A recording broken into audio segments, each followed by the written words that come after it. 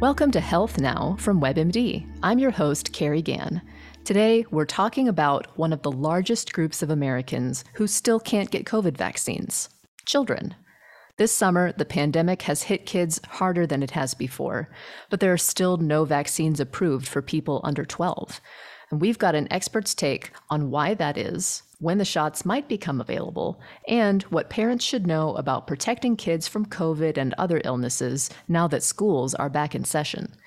Before we begin, just a quick reminder to make sure you've subscribed to Health Now wherever you're listening to podcasts. Thanks. Okay, let's get started.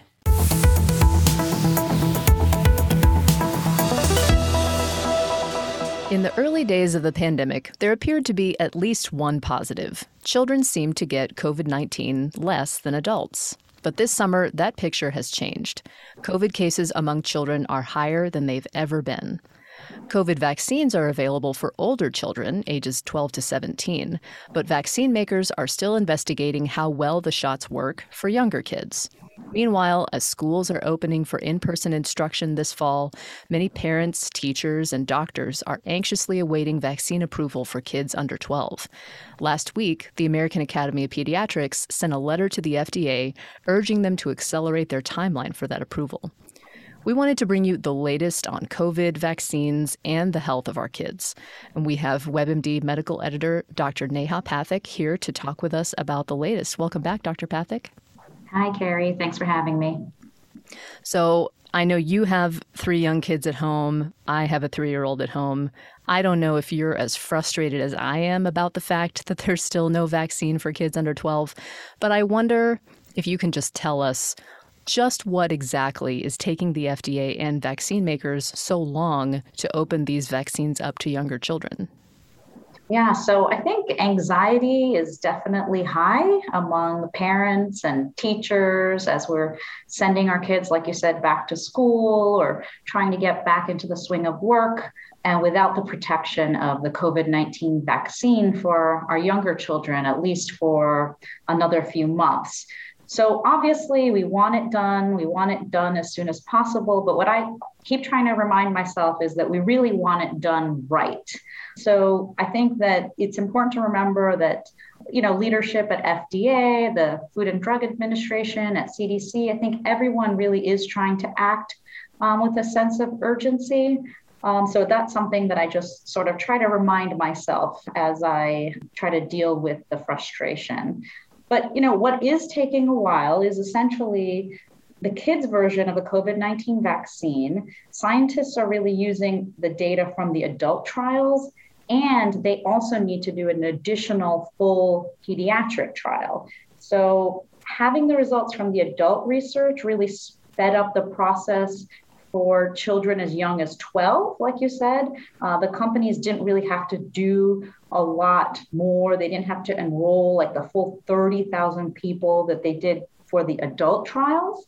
But now with the younger children, the companies have been asked to provide more data. For example, 6 months of follow-up safety data instead of the 2 months that they needed for the adults.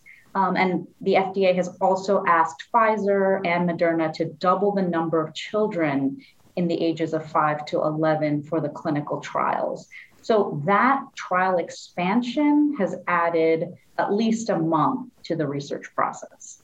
What are they looking for by, like you said, instead of 2 months of data, they want 6 months of data and they want more children enrolled. What exactly are they trying to look for in that research? Yeah, so what they're trying to figure out is essentially children are not mini adults. So what they're really looking to see is they want to ensure that when the vaccine is available and it does have the emergency use authorization, that it's at the safest dose and at the most effective dose. So children, as they say in pediatrics, they're not little adults.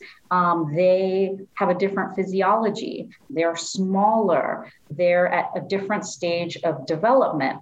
So they want to make sure that when the dosing is approved, that it's going to be safe, it's going to be effective, and that they know the risks within that time period. So the American Academy of Pediatrics, what they're saying is that we should know what we need to know in terms of side effects within the 2-month window. They're saying we don't really need to wait the full 6 months before we see what these side effects could be. What is the latest on when the vaccines are expected to be approved for children younger than 12? What are scientists and FDA officials saying right now? So the reports are basically that the companies that are doing these trials will likely be able to file their data. There's one company right now that's sort of ahead of the pack for 5 to 11-year-olds for authorization. What they're saying is at some point in September. So we're in September right now. So we'll see how that goes. And once that's done, they can file for an application for emergency use authorization for the vaccine, and potentially as early as October. So within a few weeks of that, we may have vaccines available for children between 5 and 11. Then they're thinking the data for 2 to 5-year-olds could arrive soon after that. And then for the youngest children that are enrolled, they dip down to about 6 months. That data could potentially, or they could have enough research by October or November to present to the FDA. So that kind of aligns with what we've been hearing so far about maybe by the end of the year, there could be a vaccine available for 6 months and up. Does that match? Yeah, so I would hope that definitely it sounds like by the end of the year or, later on in the fall, 5 to 11-year-olds. And then it seems like 2 to 5-year-olds may be able to follow thereafter. I'm not clear yet on what it means for children 6 months and above. We've seen reports about parents trying to get their children vaccinated against COVID, even if they are younger than 12. You hear about people going to their pediatrician and trying to get this done. What is your advice about that strategy? So it's really interesting. I think that, hundreds of millions of adults have been vaccinated. So we know that right now the dose seems safe and effective for people that are over the age of 12. We don't know yet what the dose and what the timing of the doses will need to be for children younger than that. So the American Academy of Pediatrics, the FDA, the CDC, no expert is recommending that parents go out and give this currently available dose to younger children on an off-label basis. And again, that's because they really still need to look at the data to see what is the unique dose. What is the potential unique timing? We do know that there have been reports of certain side effects in adolescents with some irritation, inflammation around the heart, which luckily has been mild and in general has been resolving pretty quickly. So I think that these are the reasons that we don't want parents to go out and protect their children with the doses that are currently available. Wait to get the official nod from the FDA, it sounds like. Right. The official nod, but also the official and appropriate dose. Right. That makes sense. At the same time, kind of on the other side of that issue, there are parents who are or seem to be a little more hesitant to get these shots for their children whenever they become available. There was a poll from the Kaiser Family Foundation last month that found that 4 in 10 parents of kids under 12 said they would wait a while to see how the vaccines were working before they got one for their children. And other parents just flatly refused to get the shot for their kids, even for the kids who are at the ages where the vaccine is already approved, ages 12 and up. What would you say to a parent who expressed worry or hesitation about the potential side effects of these vaccines for their young children? Yeah, I think as a parent, I sympathize with all parents out there, and we're really trying to do what's best for our children to keep them safe and healthy. And I think that for the longest time, we have sort of been hearing that, cases have been declining and that children were somewhat spared from the worst effects of COVID-19. But now really what we're seeing with the new variant, the Delta variant, is that children's hospitals are filling up in COVID-19 hotspots around the country. And it's hard to find a community that doesn't have a COVID-19 hotspot. And we're also seeing that the virus seems to be finding the people that are not vaccinated and is really a cause for concern for their safety and their health. And people are ending up in the hospital. So I think that it's, number one, important to be clear on what the risks and the dangers are currently. And then I think that one of, the flip side of what we said is that organizations are trying to speed up the process. So by the time the vaccine is going to be authorized for our children and the younger children, it's going to have gone through many, many rounds of trials. A lot of experts are going to look at the data and really try to make sure that the dose is appropriate, that it's safe and effective. So I think that by that time, we'll have a really good picture. So for those that are sort of hesitant and saying they want more information and more data, I would say, when it's authorized, we probably have a good amount of the data that we need to make the decision to vaccinate our children. I keep thinking about what you said earlier about wanting to make sure that the vaccine trials were done right so that people can have that confidence that the vaccines really are safe when it's time to give them to kids. And you brought up the Delta variant and how it's affecting children. We've talked obviously on this podcast before about COVID in kids, but then, the Delta variant came along this summer and really seems to have changed the situation. How common is COVID among children now, and how sick are they getting? Right. So, as I said, we are seeing a steep rise in hospitalizations, again, because children are now predominantly the group that are not vaccinated. And the Delta variant really seems to be, it's more contagious and it seems to be making people more sick. So when you think about our children being now that more vulnerable group that doesn't have access to the vaccines, that's really the place where a lot of the positivity rate is increasing. So, we know that it was about 38,000 pediatric COVID cases reported in the last week of July. The week after that, it jumped by 85% to over 70,000 cases. So we really are seeing a COVID variant with the Delta variant that does seem to be affecting our children more. And so vaccination really seemed, and masking really seem like the things that we need to do to keep them safe. There's another illness, RSV, which has also been on the rise among kids. What do you want parents to know about that particular condition? Yeah, so as a mother of a 15-month-old, so I have a 7-year-old and a 10-year-old, so I'm definitely following all of these, vaccine trials closely, but also paying attention to other viruses that are out there. So I have a 15-month-old that's in daycare, and RSV is another virus that is very common among children. And for most kids before they're 2, almost all of them have been exposed at some point to RSV, which is respiratory syncytial virus.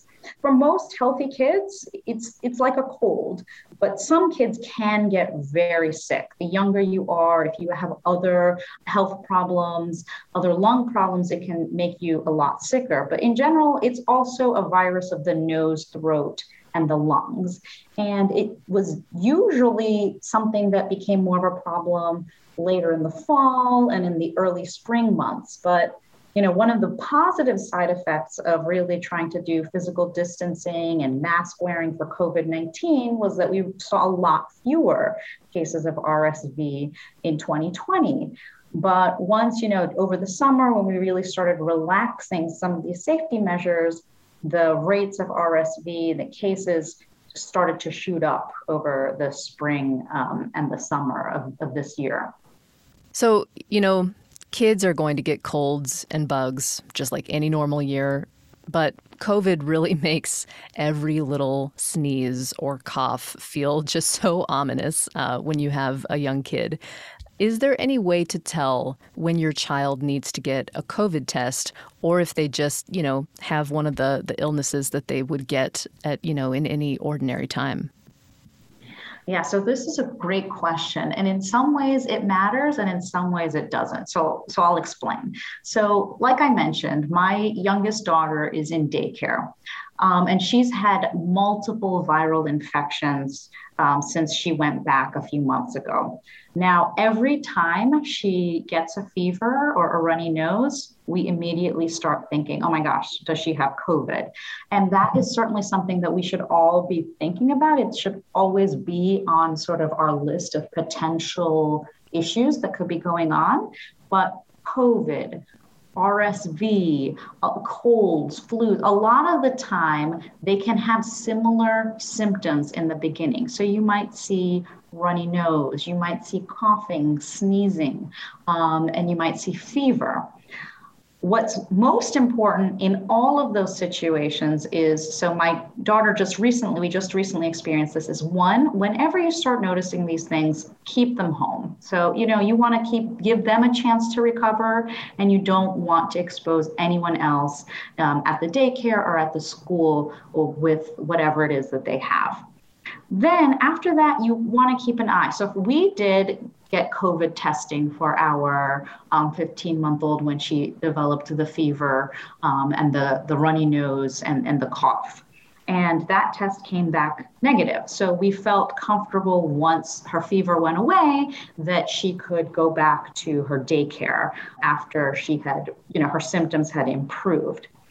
Regardless of what the viral infection is, if your child is still having symptoms, so they're not getting better, and it's been about a week, or if the baby is younger than 3 months and they have a fever of 100.4, or any kid with a fever over 104, this is something you really want to call your pediatrician about and talk. You don't necessarily always need to be tested for things like RSV or, the common cold, but you just really may need additional help from your doctor. And what they can help you do is sort out. So COVID testing, certainly they can help you get that done for your child, but they can also help you figure out what you need to do. Do you need to come into the hospital? What are the symptoms? So it's not just, do they have a fever, but are they fussy? Are they not eating? Are they not sleeping well? Are they at risk of dehydration? All of these things can happen not just with COVID, but with other infections as well. So you really want to talk to your doctor so that they can help you figure out what could be going on and then where you need to go for treatment. Of course, kids are starting in-person school, or in some places in the country, they've been in school for a while at this point. What can parents do to make sure they stay healthy and protected? Masks, we've talked about a couple of times, are obviously very effective, but not every school has rules that kids have to wear a mask when they are there. So what are the things that parents can do on their own to make sure that their kids are going to be okay? Yeah, so this is certainly something that we're dealing with our children. We're luckily in a school district where they do have a mask mandate, so everyone around them is masked. But what we're really trying to do is create this shield around the children. So until they can be vaccinated, what we are looking to do is making sure that anyone that comes in contact with them is someone that is vaccinated or wearing a mask at school. We are also trying to make sure that they're up to date on their other vaccinations. So like you said, we really want to keep them healthy. So they are going to be more susceptible to getting sicker if they do get COVID, if they have another viral infection. So we're going to make sure they get their flu shots on time. We're going to make sure for the baby that she's up to date on her whooping cough vaccine and also her flu shot. And then we mentioned masking, we mentioned physical distancing in areas where there's a lot of people. And one of the things that you can do if you're pregnant or you have a baby that's still being breastfed is making sure that you get vaccinated with the COVID vaccine, because there is evidence that you can pass along those antibodies to the baby. And then if you're able to breastfeed, that's another great way of passing some antibodies on to the baby. So Though I normally would not continue to breastfeed at this point, at 15 months, I have been continuing to provide that protection for my 15-month-old. I had not thought about that in terms of the benefits of breastfeeding. That's really good to know for parents with very young kids like you've got at home. That's great. A minute ago, you talked about RSV and how there were fewer cases of it last year, obviously because children were much more isolated at home.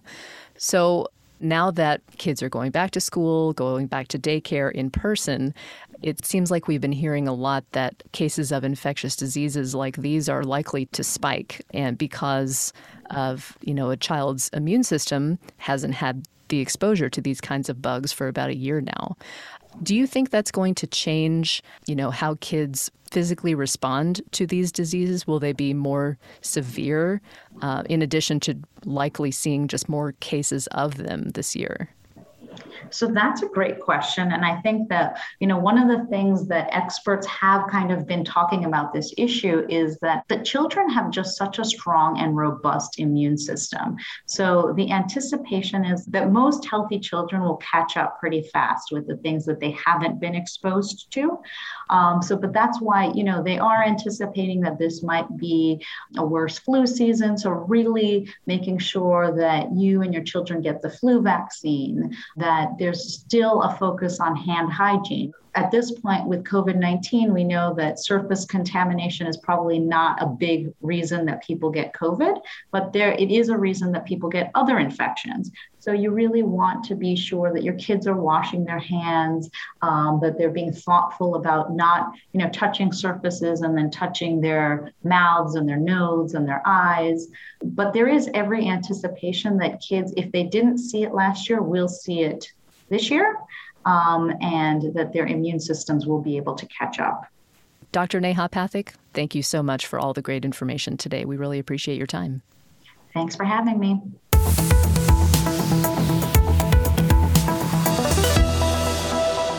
Thanks so much for joining us today. Hope everyone has a great week, and we'll talk to you next time.